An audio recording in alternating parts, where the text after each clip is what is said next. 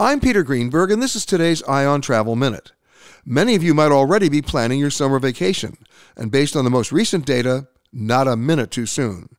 European airfares are expected to jump 10% over 2023, and train trips within Europe are actually filling quickly. If you're booking a cruise, the ships are also filling up.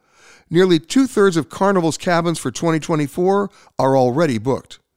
In the U.S., you'd better make your reservations soon for a national park. Many parks are now requiring advance reservations, starting now. Check the national park site at recreation.gov.